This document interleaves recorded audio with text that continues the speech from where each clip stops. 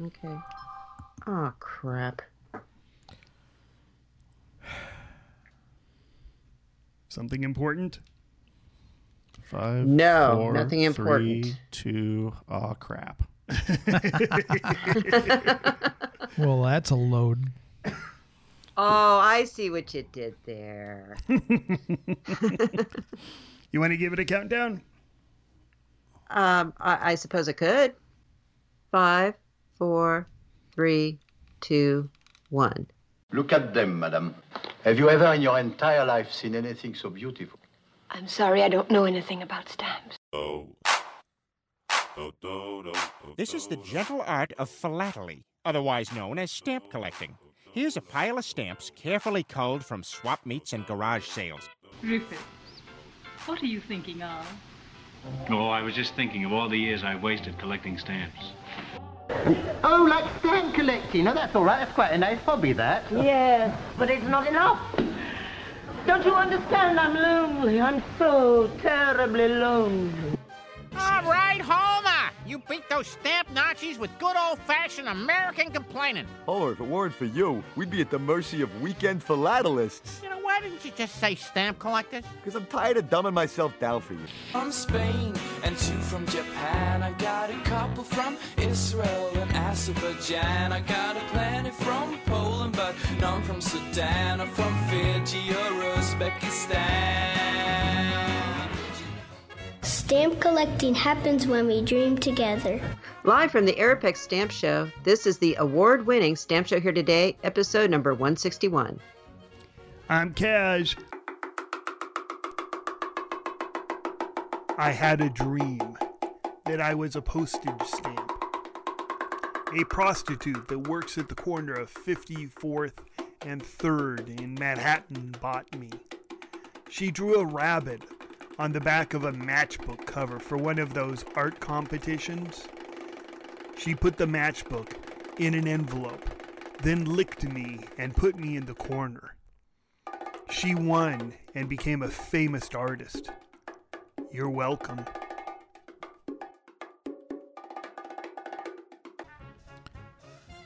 I'm Scott. And Cash, do you know why when you see a flock of geese and one side is longer than the other, why that is? Why is that, Scott? Well, it's because there's more geese. Wah, wah, wah. No, he did that to his own joke. This is Tom, and I'm not appearing in this episode. And I'm your Stamp Mistress Dawn, and we just got back from Arapex, so move up close to the fireplace and listen to the story of a stamp show far in the far-off land of I Screwed Up. And listen to the story of a stamp show in the far-off land of Arizona. Oh, no, what just happened? Uh-oh. Uh-oh, my screen just went to black. That's not good. We can still hear you fine. You guys there? Yeah. We can hear you. Oh, okay, yeah. My computer decided it said, no, I didn't like it. I think it was your joke, Cash. I'm sorry. Well, thank goodness it wasn't mine. Even computers are turned off by Kaz's joke. I'm going to leave this in. I know you are. I screen, you screen. We can't read it on screen. We are experiencing technical difficulties. Please stand by. Really? First, a shout out to Paul from Idaho.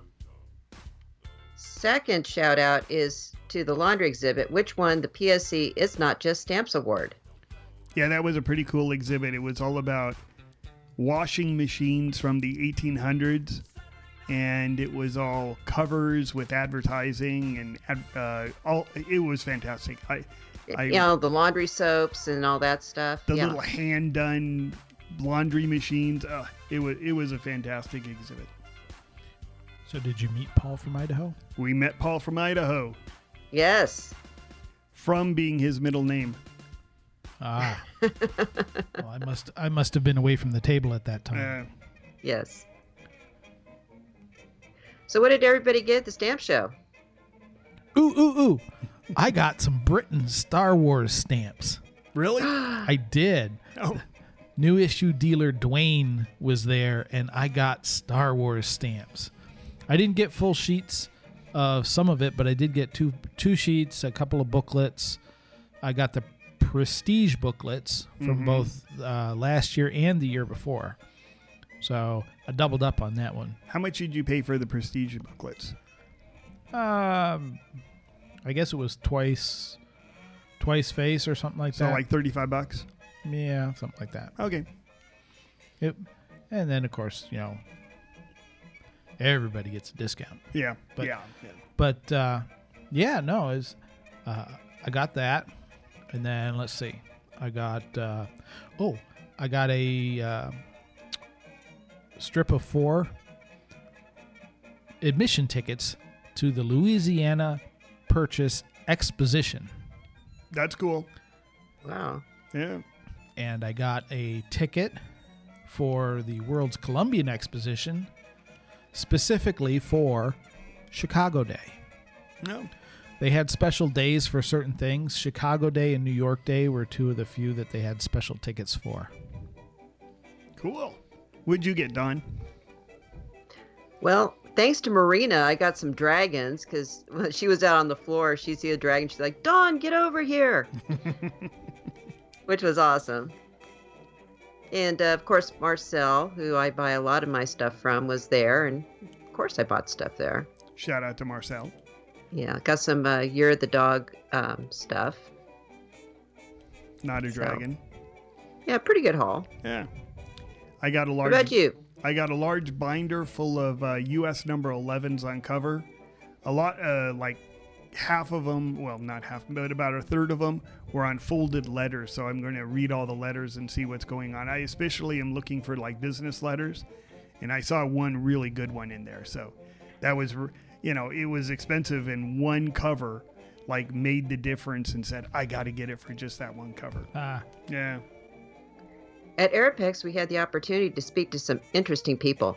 Have a listen. Stamp show here today. Stamp show here today. Stamp collecting happens when we dream together.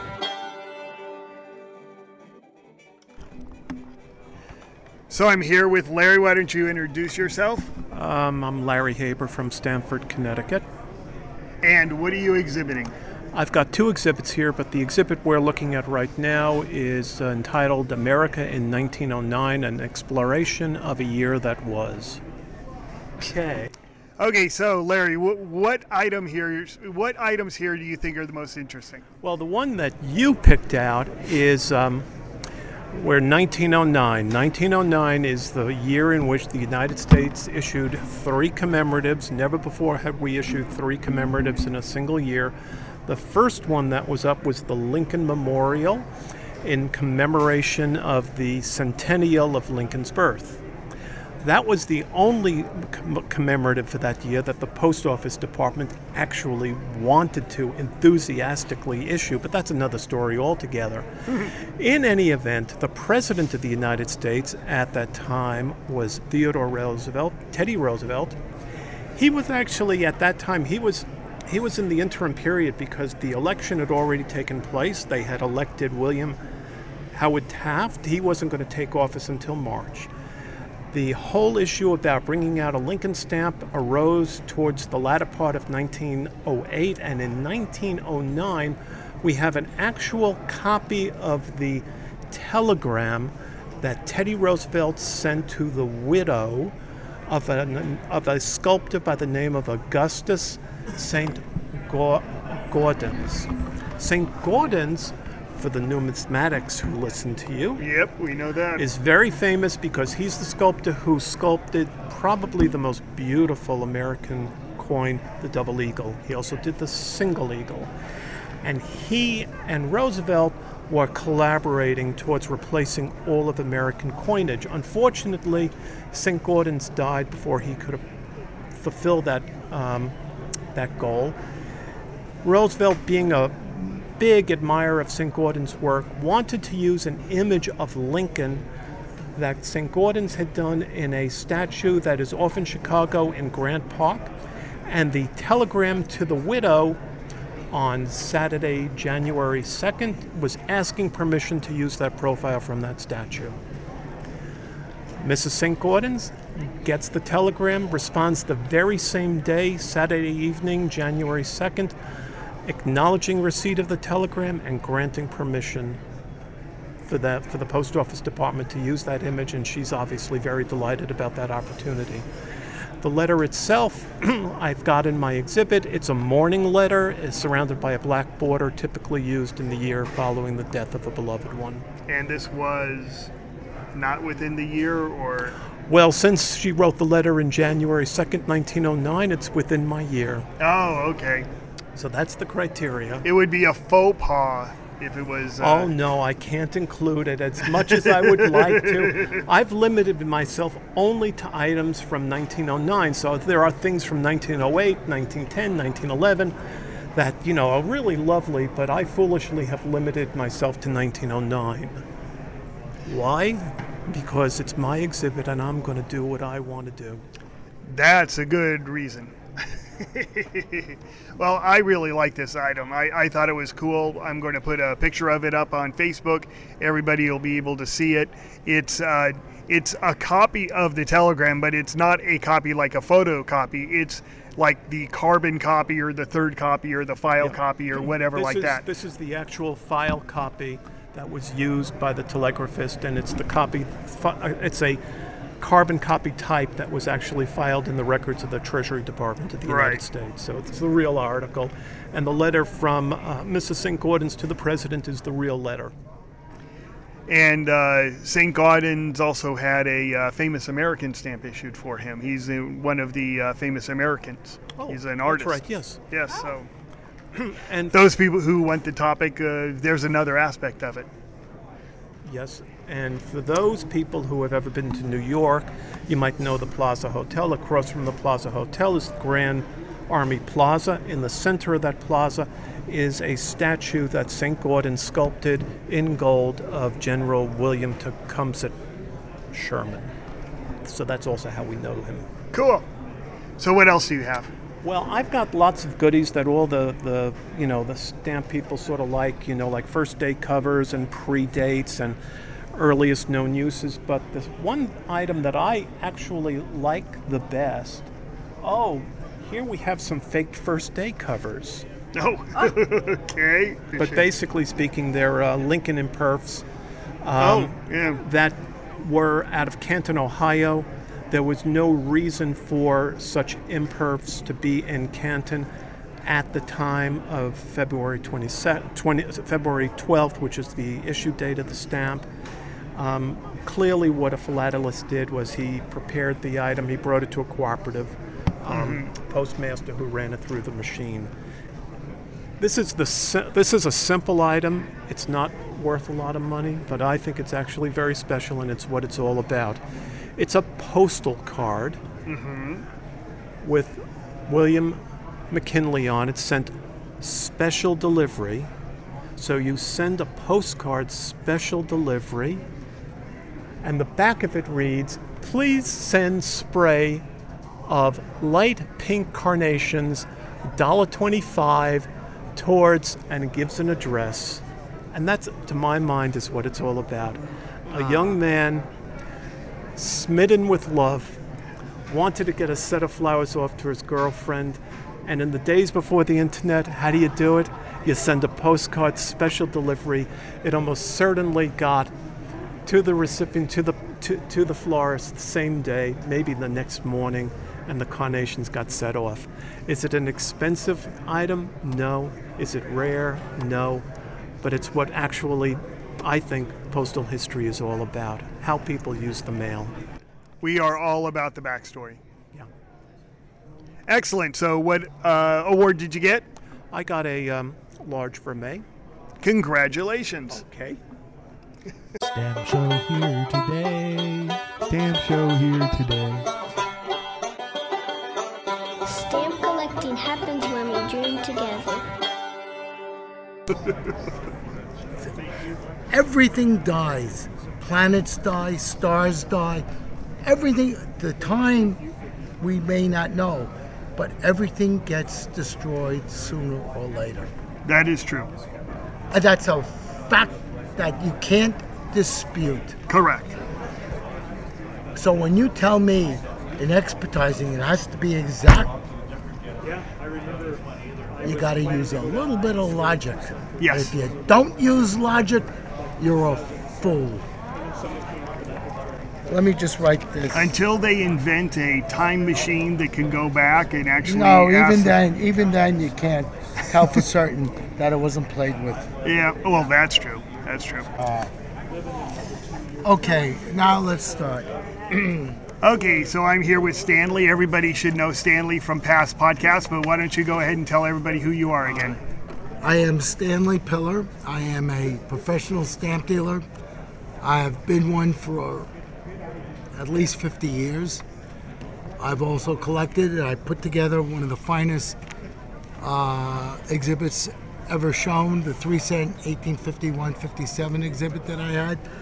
That won internationally large gold medals and a couple of national grand awards. And how about just a whole bunch of other stuff that just and I do all makes sorts you of things. I wrote a book on the New York exactly. Postmasters Provisionals. You are, if not one of the top 10 dealers, collectors inside of the country. Thank you for the compliment. I was being actually kind of insulting there, saying the top 10. I should have put you higher up. That's okay. I don't do this for the record. So, Stanley, you found something that is a new discovery. This is something that is going in for certification. Right now it's making its way through. People on Facebook, you can pull it up. These are some fascinating covers. Why don't you tell them about them? All right.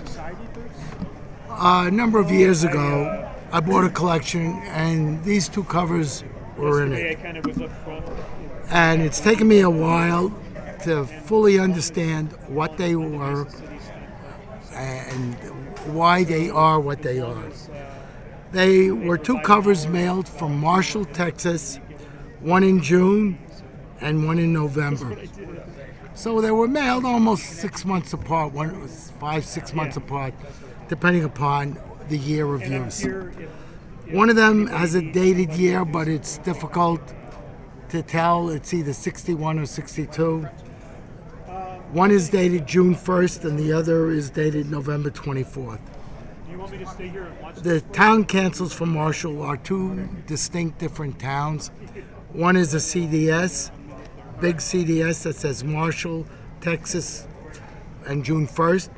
And the other is a double circle canceled that says Marshall, Texas, November 24th, and probably 1861. And why are those dates important?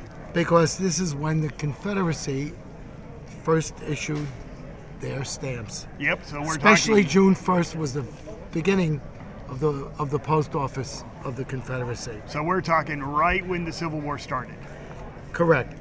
You look at the three covers, they're both star die and tires.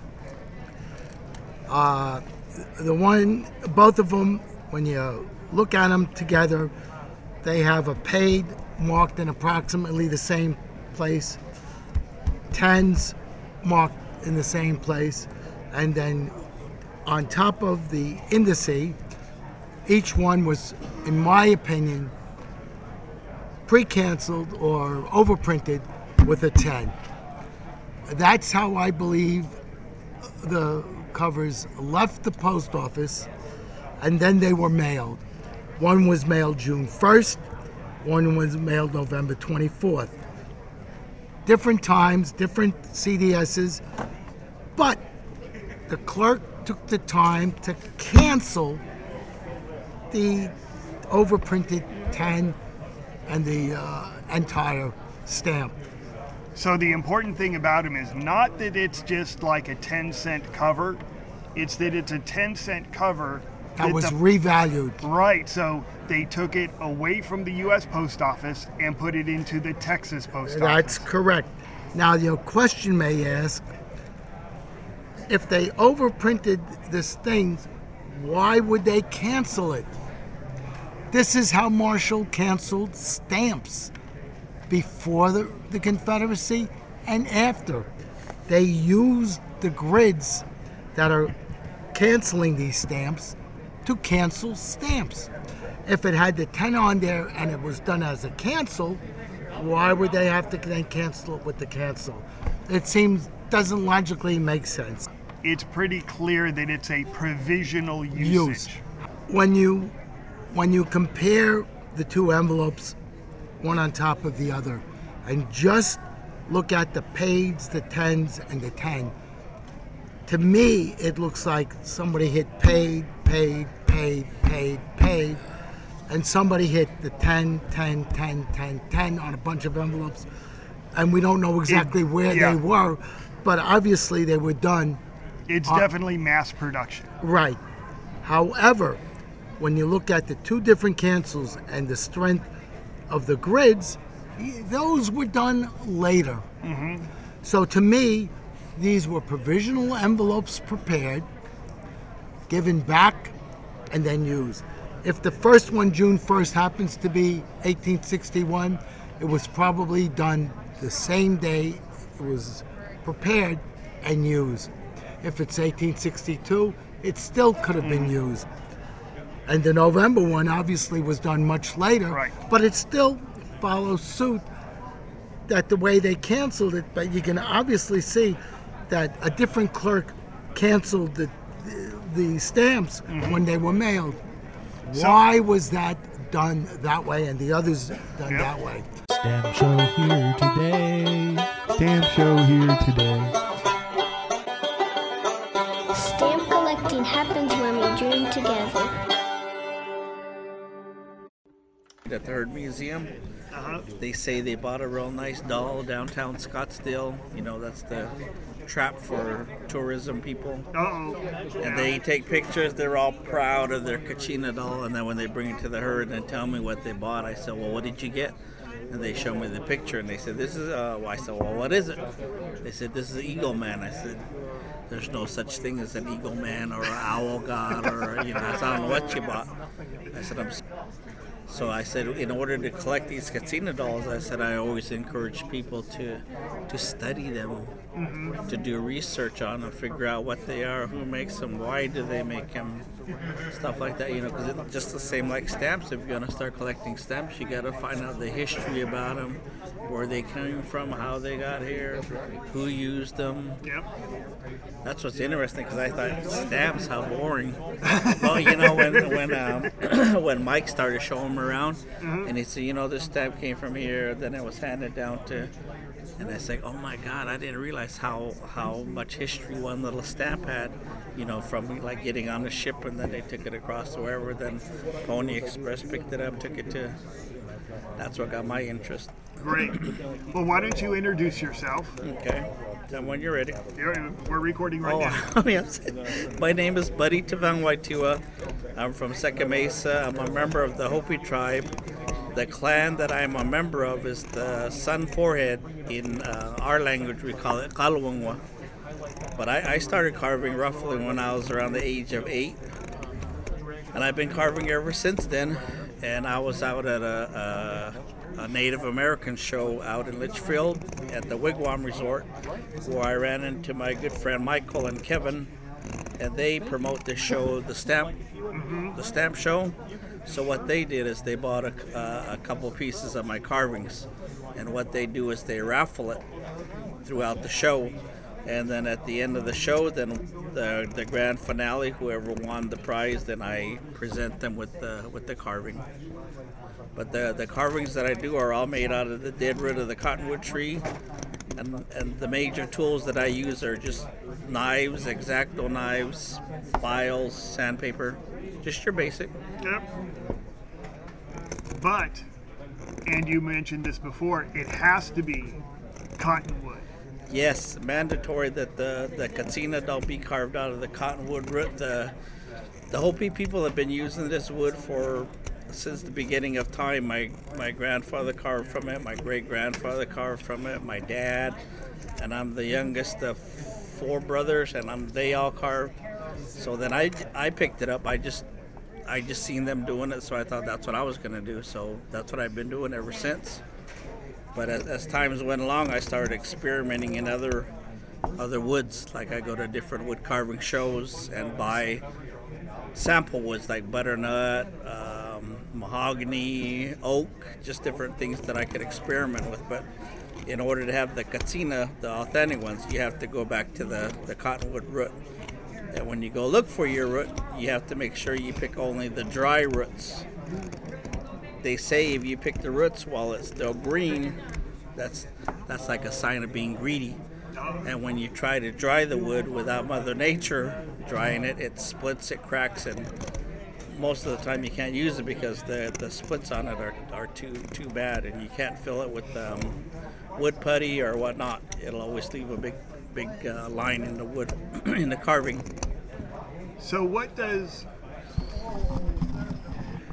So the Kachina doll has an incredibly different look from anything else.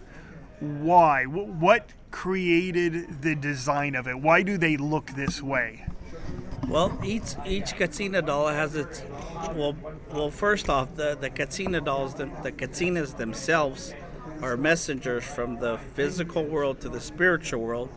And as you grow, they teach you about these Kachinas.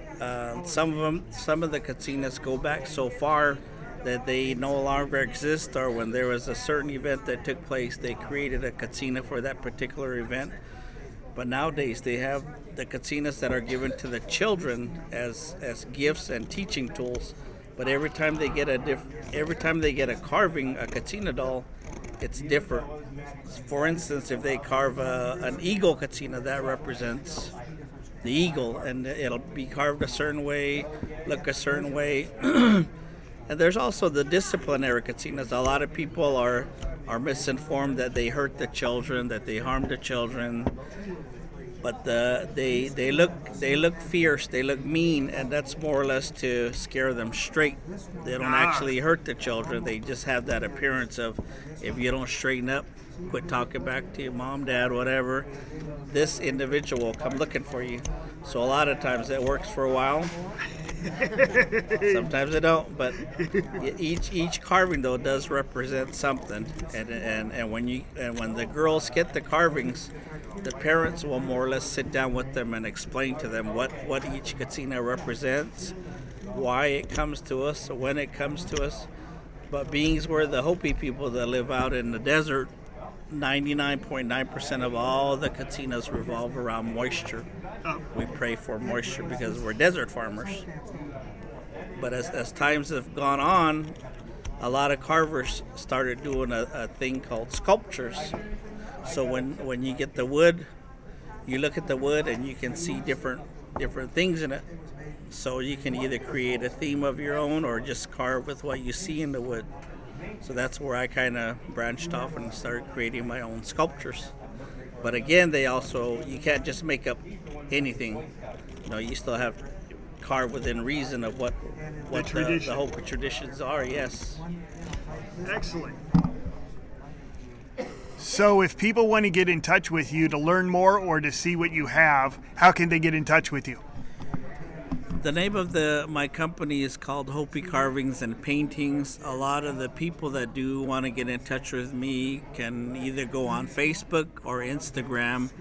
My email address is Tuvangwaitua, TUBINAGHTEWA @gmail.com.